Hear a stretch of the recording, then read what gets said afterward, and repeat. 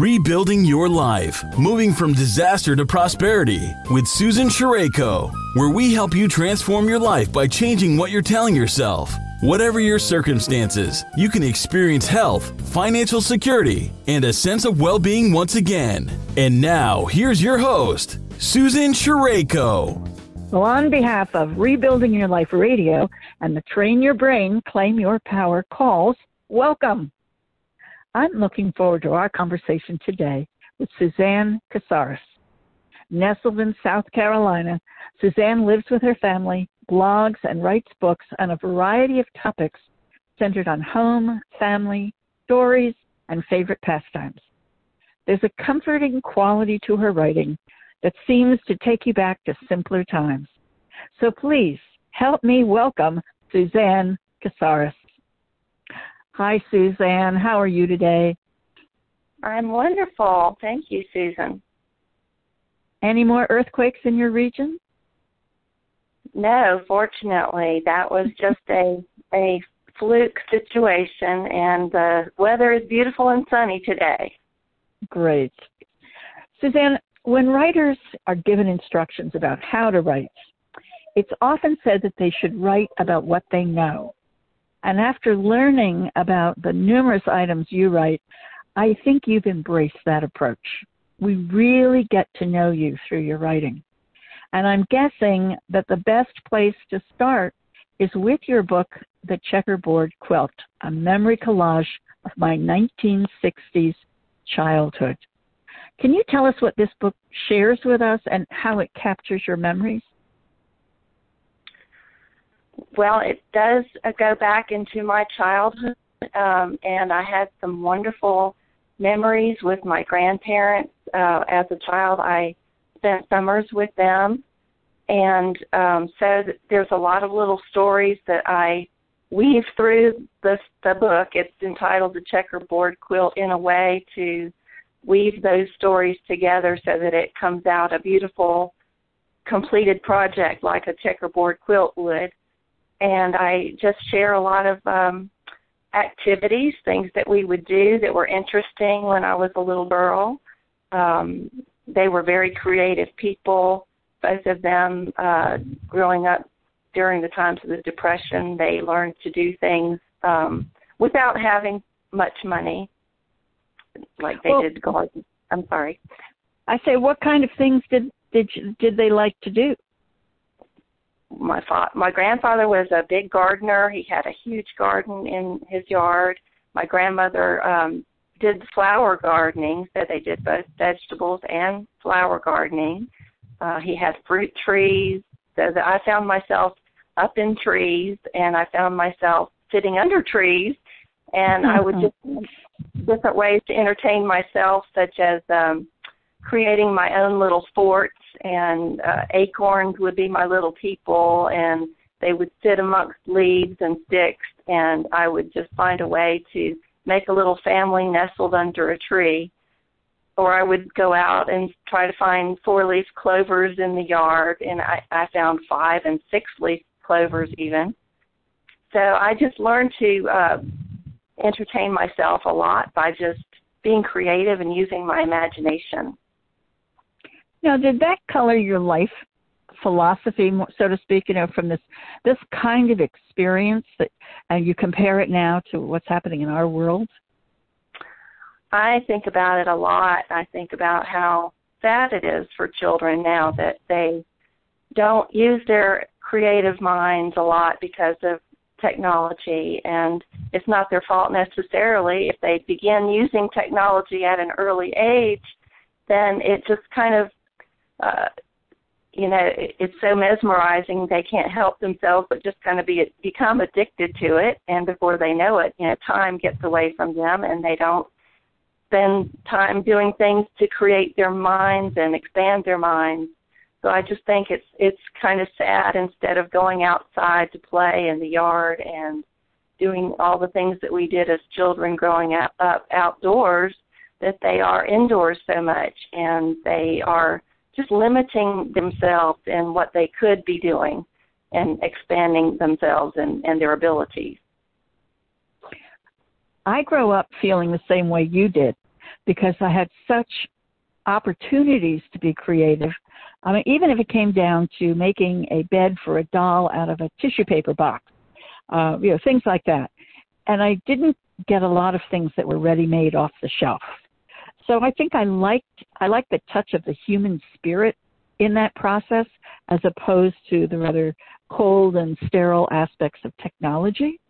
Do you think, I know I read in your background that you were trained as a recreational therapist.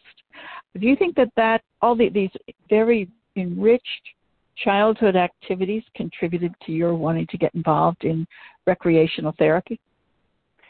I definitely do, because I have a bent for creative activities anyway. I always have enjoyed crafting, artistry type of projects, gardening projects. So I've always felt that leisure activities have been a wonderful way to be therapeutic, to help you process through things in life and keep your mind active, as well as, your hands being active. So it's always been something that's inspired me, and I thought that probably was one of the reasons that I wanted to study recreational therapy. But you didn't actually work as a therapist, did you? What did you do instead?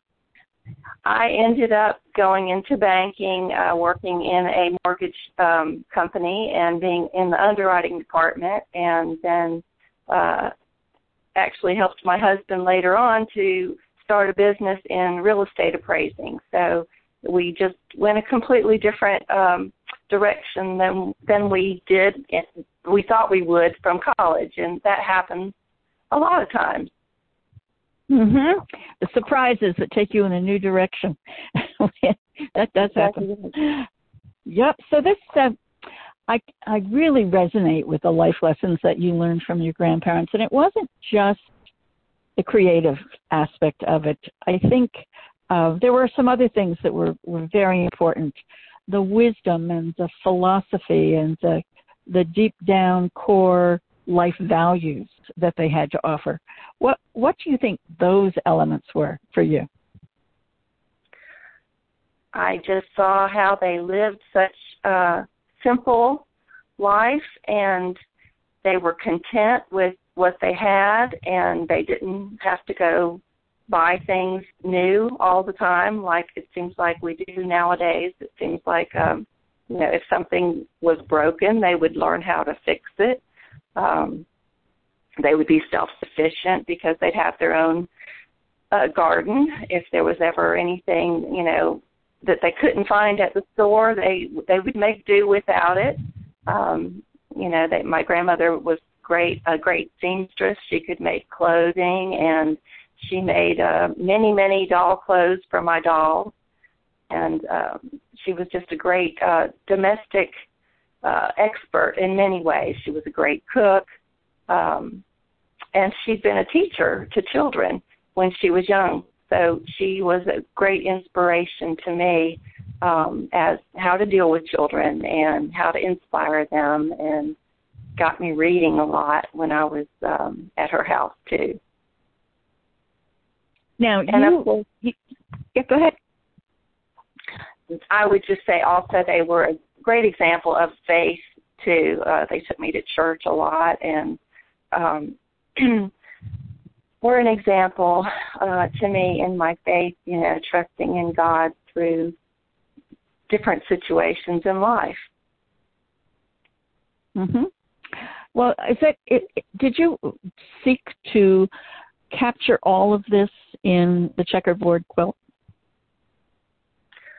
I had the initial chapters of the book in the back of a closet for many, many years, and I started out writing the stories when my children were little, when they would be taking naps or playing in their room. Sometimes it would inspire me. Things that had happened throughout the day, I would remember my own childhood, and so I would take little snippets of time to write down some of those stories that I remembered from childhood. And so like I say, I put them on a shelf in a closet, the stories of my parents in my childhood and had put them aside for many, many years, and never really thought I would do anything with them. But something happened? Something happened. I actually had another time in life when my daughter was in college. I again sat down and started to write, and would actually started a blog and would write about her childhood and my son when he was growing up. And it was kind of a way of processing through the empty nest syndrome in a way. Mm-hmm. And about that time, it was 2012, and I have been a longtime subscriber to Guidepost magazine and was reading in their magazine about a book writing contest that they were offering. And so I had the blog post that I had started writing, and I began thinking to myself it would be a great opportunity for me to put these blog posts into a book form and submit them into the contest. I had a pastor in a church at the time that was a great motivator, and he was encouraging people, if you have something that you've always wanted to do, you need to do it now, and so he was really motivating and encouraging us to try to step out and do something new that we'd never done before. And so that was kind of the motivation that got me going. I thought I need to put this into a book form, and so it pushed me to enter the contest. And of course I had a time frame. I had to have it done within the year. I believe it was like a 10-month year span that I had to continue writing more stories so that I'd have enough material for a book. And then I finally got it finished, and what an undertaking. I had no idea how much work was involved in writing a book. Mm-hmm. And then the technological part is huge. Were they supportive of you? They were very supportive of me. Of course, it was via telephone calls, so I didn't actually have the benefit of having someone sit over my shoulder and read my writing. I had to send it in excerpt at a time, and they would maybe give me a few tips here and there. And it wasn't until the final editing that I got all the feedback from them. So I had to, a lot of it just had to kind of wing it on my own, but at the same time they would keep calling me and encouraging me. How's it coming? Are you getting the material together? How many words are you up to now? And that kind of thing. And I think I had the most trouble with uploading images at the time. That was pretty new, I think, with imaging, and I had never done anything with pictures. I'd never even added a picture to my computer before, so that was a big learning curve for me. But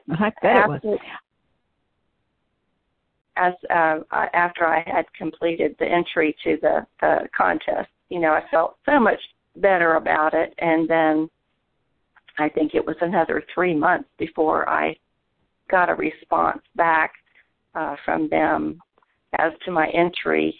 There was a grand prize winner. I wasn't in any of the grand prize contest winners, but they encouraged me a great deal and said, "You've got to publish this book." And so that was the encouragement that I needed to go ahead and do the self-publishing through Inspiring Voices. And that's how my book, Bagpipes, Plains, and Strings, came about. And I would encourage anyone else that had ever wanted to write a book. It's just a wonderful, rewarding experience. I just felt such a sense of accomplishment after having done that. And then when I actually received the physical copy in the mail and got to look at it myself, I can't tell you how wonderful that felt. It was just a wonderful thing. I agree with you. When I wrote my book, I felt the same way. It encapsulates something very important that you accomplish in your life, and you can look back on it, and you have a physical evidence that you did it. It's magnificent. So tell us a little bit about bagpipes, planes, and strings. I think there's a subtitle, A Woman's Journal on Letting Go. What is that about? Well, I started out with a background on my children as they were growing up, and like I said, I was going through the emptiness syndrome during that phase, so I was writing that, and then lo and behold, I started having a series of different things that were a little hard to go through happen at that time. I would just say the Bagpipes, Planes, and Strings title kind of gives you a couple picture images of what sounds in my mind still stir memories, because the bagpipes were the sounds of during my daughter and my son both graduated from a Presbyterian school. They played the bagpipes during their graduation ceremony. Mm-hmm. And then again, when my daughter graduated from a Presbyterian college, they played bagpipes at the end of that graduation ceremony. And of course, you know, a mother sitting there as her children are graduating is having a hard enough time to begin with, and then you hear bagpipes, and it makes it even more emotional, you know. Because emotional, absolutely. Something about those bagpipes. So anyway, that was the first image of, I will say, letting go of my children as they were growing up. And then again, in the title, Planes, my daughter decided after she graduated from when she went to college, after she finished college, she wanted to go on a mission. And she informed us very shortly before she was to leave so that we couldn't back out. And she was going to go to South America to teach in a Christian school. And so Mom and Dad had to come to grips with that. And so the image of the planes was her traveling back and forth to South America from our home. And she was there 3 years. So that was, I guess she came home every 6 months, I think. So it was the sound of a plane. Every time I would hear it, you know, I would be thinking about my daughter and hoping she was doing all right. And that was that aspect of letting go. Then I had other things that were happening to me through, it was about 6-year time frame. I had a bout with skin cancer that took me by surprise, and had to deal with that. And then about a year after the skin cancer, I had been diagnosed with fibroid tumors and had to have an emergency hysterectomy. And so that was 2 scares in a health crisis kind of way for me, personally. And then following the 2 health crisis scares for me, my father became ill with congestive heart failure. And this was when my daughter was still in South America. My father became ill, and she came home just in time for his funeral. So thankfully she was there for the funeral. But my father was a cellist. He played as a classical musician, as a cellist. And so the image of the strings is in the title, the bagpipes, planes, and strings. My dad was the cellist. And so anytime I hear string instruments, it always grips me because I had such that is a wonderful title when you explain it, because it is each image is so strong. Yeah, it's wonderful. Now you continue to write. I mean, you still are blogging, and you still. Yeah. I have two sites that I have listed here. One is Suzanne'sFavoriteStories.com, and I think the other. Wait, what's the other one? It's all about gardening. MyFavoritePastimes.wordpress.com. And I think these are, now, what are they about? What do you try to communicate in your blogs? And that is the same website.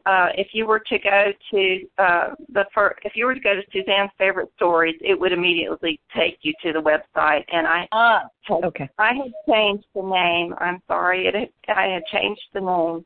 It was MyFavoritePastimes.wordpress.com.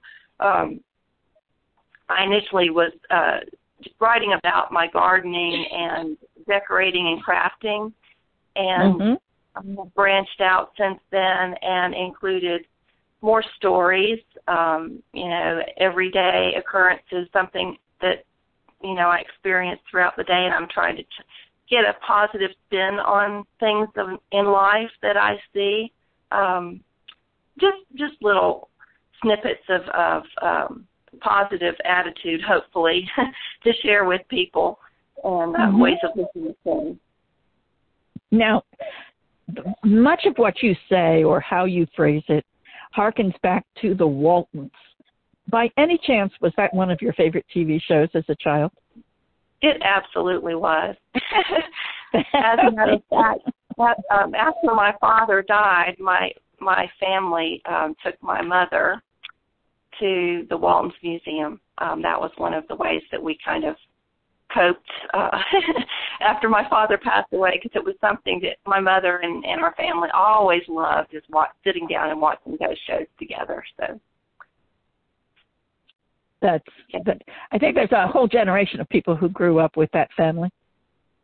I know, and it's just the simple stories that were told, but how close their family was together, and how they survived difficult times during the Depression, and it's still inspiring today, that we still, we face difficulty all the time, and still we have our families, and thankfully, if you have a strong family, you get through things a whole lot easier, I think, of course, with the faith in God. I don't know how else we could survive either, but that was the image of the Waltons, was how strong their family. Yes. Well, you obviously were raised with a solid spiritual foundation. How does that translate into your spiritual or religious life through the years? Well, I've just learned, it's not easy. We all have bumps in the road, so to speak. Everybody has something that happens throughout their life, and trusting in God to get you through it. I don't know any other way but to trust in Him, because He has helped me in this process of letting go, just to see He's gotten me through difficult things in the past. He'll get me through difficulties in the future. And, in the process of letting go of people or things or ways we think our life should turn out, let's put it that way, we can cling to the Lord, Jesus Christ, as our hope, and He will get us through whatever life holds for us. So that's how I look at it. Do you ever question that? I mean, do you ever step back and with some indication that you've been guided to take a certain path or do a certain thing, and you want to go, what? You're asking me to do what? Does that ever happen to you? Absolutely. I think, everyone will question, doubt, is this really what you want me to do, God? Because sometimes the road is not an easy one. And sometimes you'll say, you told me to do what? and it's not what you think it's going to it's not what you thought you were signing up for. And so in the midst of it is the hardest part. A lot of times, there's kind of a lonely road, and sometimes you may have prayers that you feel like are unanswered, or there might be times where are you, God? I don't hear your voice speaking clearly, and so you got to recognize he's still there, but he might just be, letting you tough it out just a little bit because, he's loving that way. He knows what you can do, and he's just strengthening you through the journey. So we all have had those moments where, we question, but. Yes. Do you have any other projects coming up? I am still working on some material. If I were to write another book, it would be about how my husband and I met and the love story. We were pretty young when we met. Boy, have we learned a lot. If we knew then what we know now. we were still in college we met when we got married. Mm-hmm. So that is quite a story all by itself because absolutely. He has to be the cook and the housewife for a while because I was the person that was studying all the time, and he was the one that wanted to play more than study. So tell me, if you had to say there's one takeaway from your books or from your message of what you've been writing over all this time, what do you think it is that you want to say to your audience? Well, I would say if you're looking for something that's inspirational and uplifting and is homespun and has an emphasis on faith and family, that's what I'm hoping people will take away. It's not going to be the sad things that happen to me, that might be a little bit on the let's say, downside of what we go through in life, but it's not going to be the end of the story. We have something to look forward to that's always hopeful. And so I would just say it would be an inspiring type of story in the vein of guidepost stories. People go through difficulties, but how do they look at it? Are they, can they say something positive after they've gone through it? That's what I was always encouraged by in the stories in the Guidepost magazine, that as people, they're survivors, they can get through this, and that helps other people when they face something. Indeed. So where are your books available, Susan? Well, you can get Amazon, and Barnes & Noble has both of them. You could go to the individual publishing company, or you could go to my blog posts will show you more about the books themselves if you want to just read about those books. But to purchase them, you can go to Amazon or Barnes & Noble. That's great. So thank you. Thank you very much for being with us, Suzanne. Let's remind our listeners, we've been talking to Suzanne Casares about her book, specifically The Checkerboard Quilt, a memory collage of my 1960s childhood, which is available on Amazon and at Barnes & Noble. And she also has a podcast that you can follow as well. And thanks to our listeners for joining us. Remember, nothing supports the work of authors better than picking up a copy of their books. You can also support the work of this program by going to the Train Your Brain, Claim Your Power podcast on Anchor.fm to like us, follow us, sponsor us, or subscribe. And feel free to share the programs. Let people know that we're using podcasts to give authors their voice. So thanks again for being with us, Suzanne. It was fun to have you here today. Thank you. Okay, bye-bye for now, everyone. Have a great day. Thank you very much for tuning in today. If you've been inspired by this show, leave a rating or review on iTunes and visit www.rainbowsoverrunes.com to receive a free chapter from Susan's book. On behalf of Susan Shireko, this has been Rebuilding Your Life, moving from disaster to prosperity, sharing the journeys of those affected by sudden and great loss and what they did to heal, rebuild, and where they are now.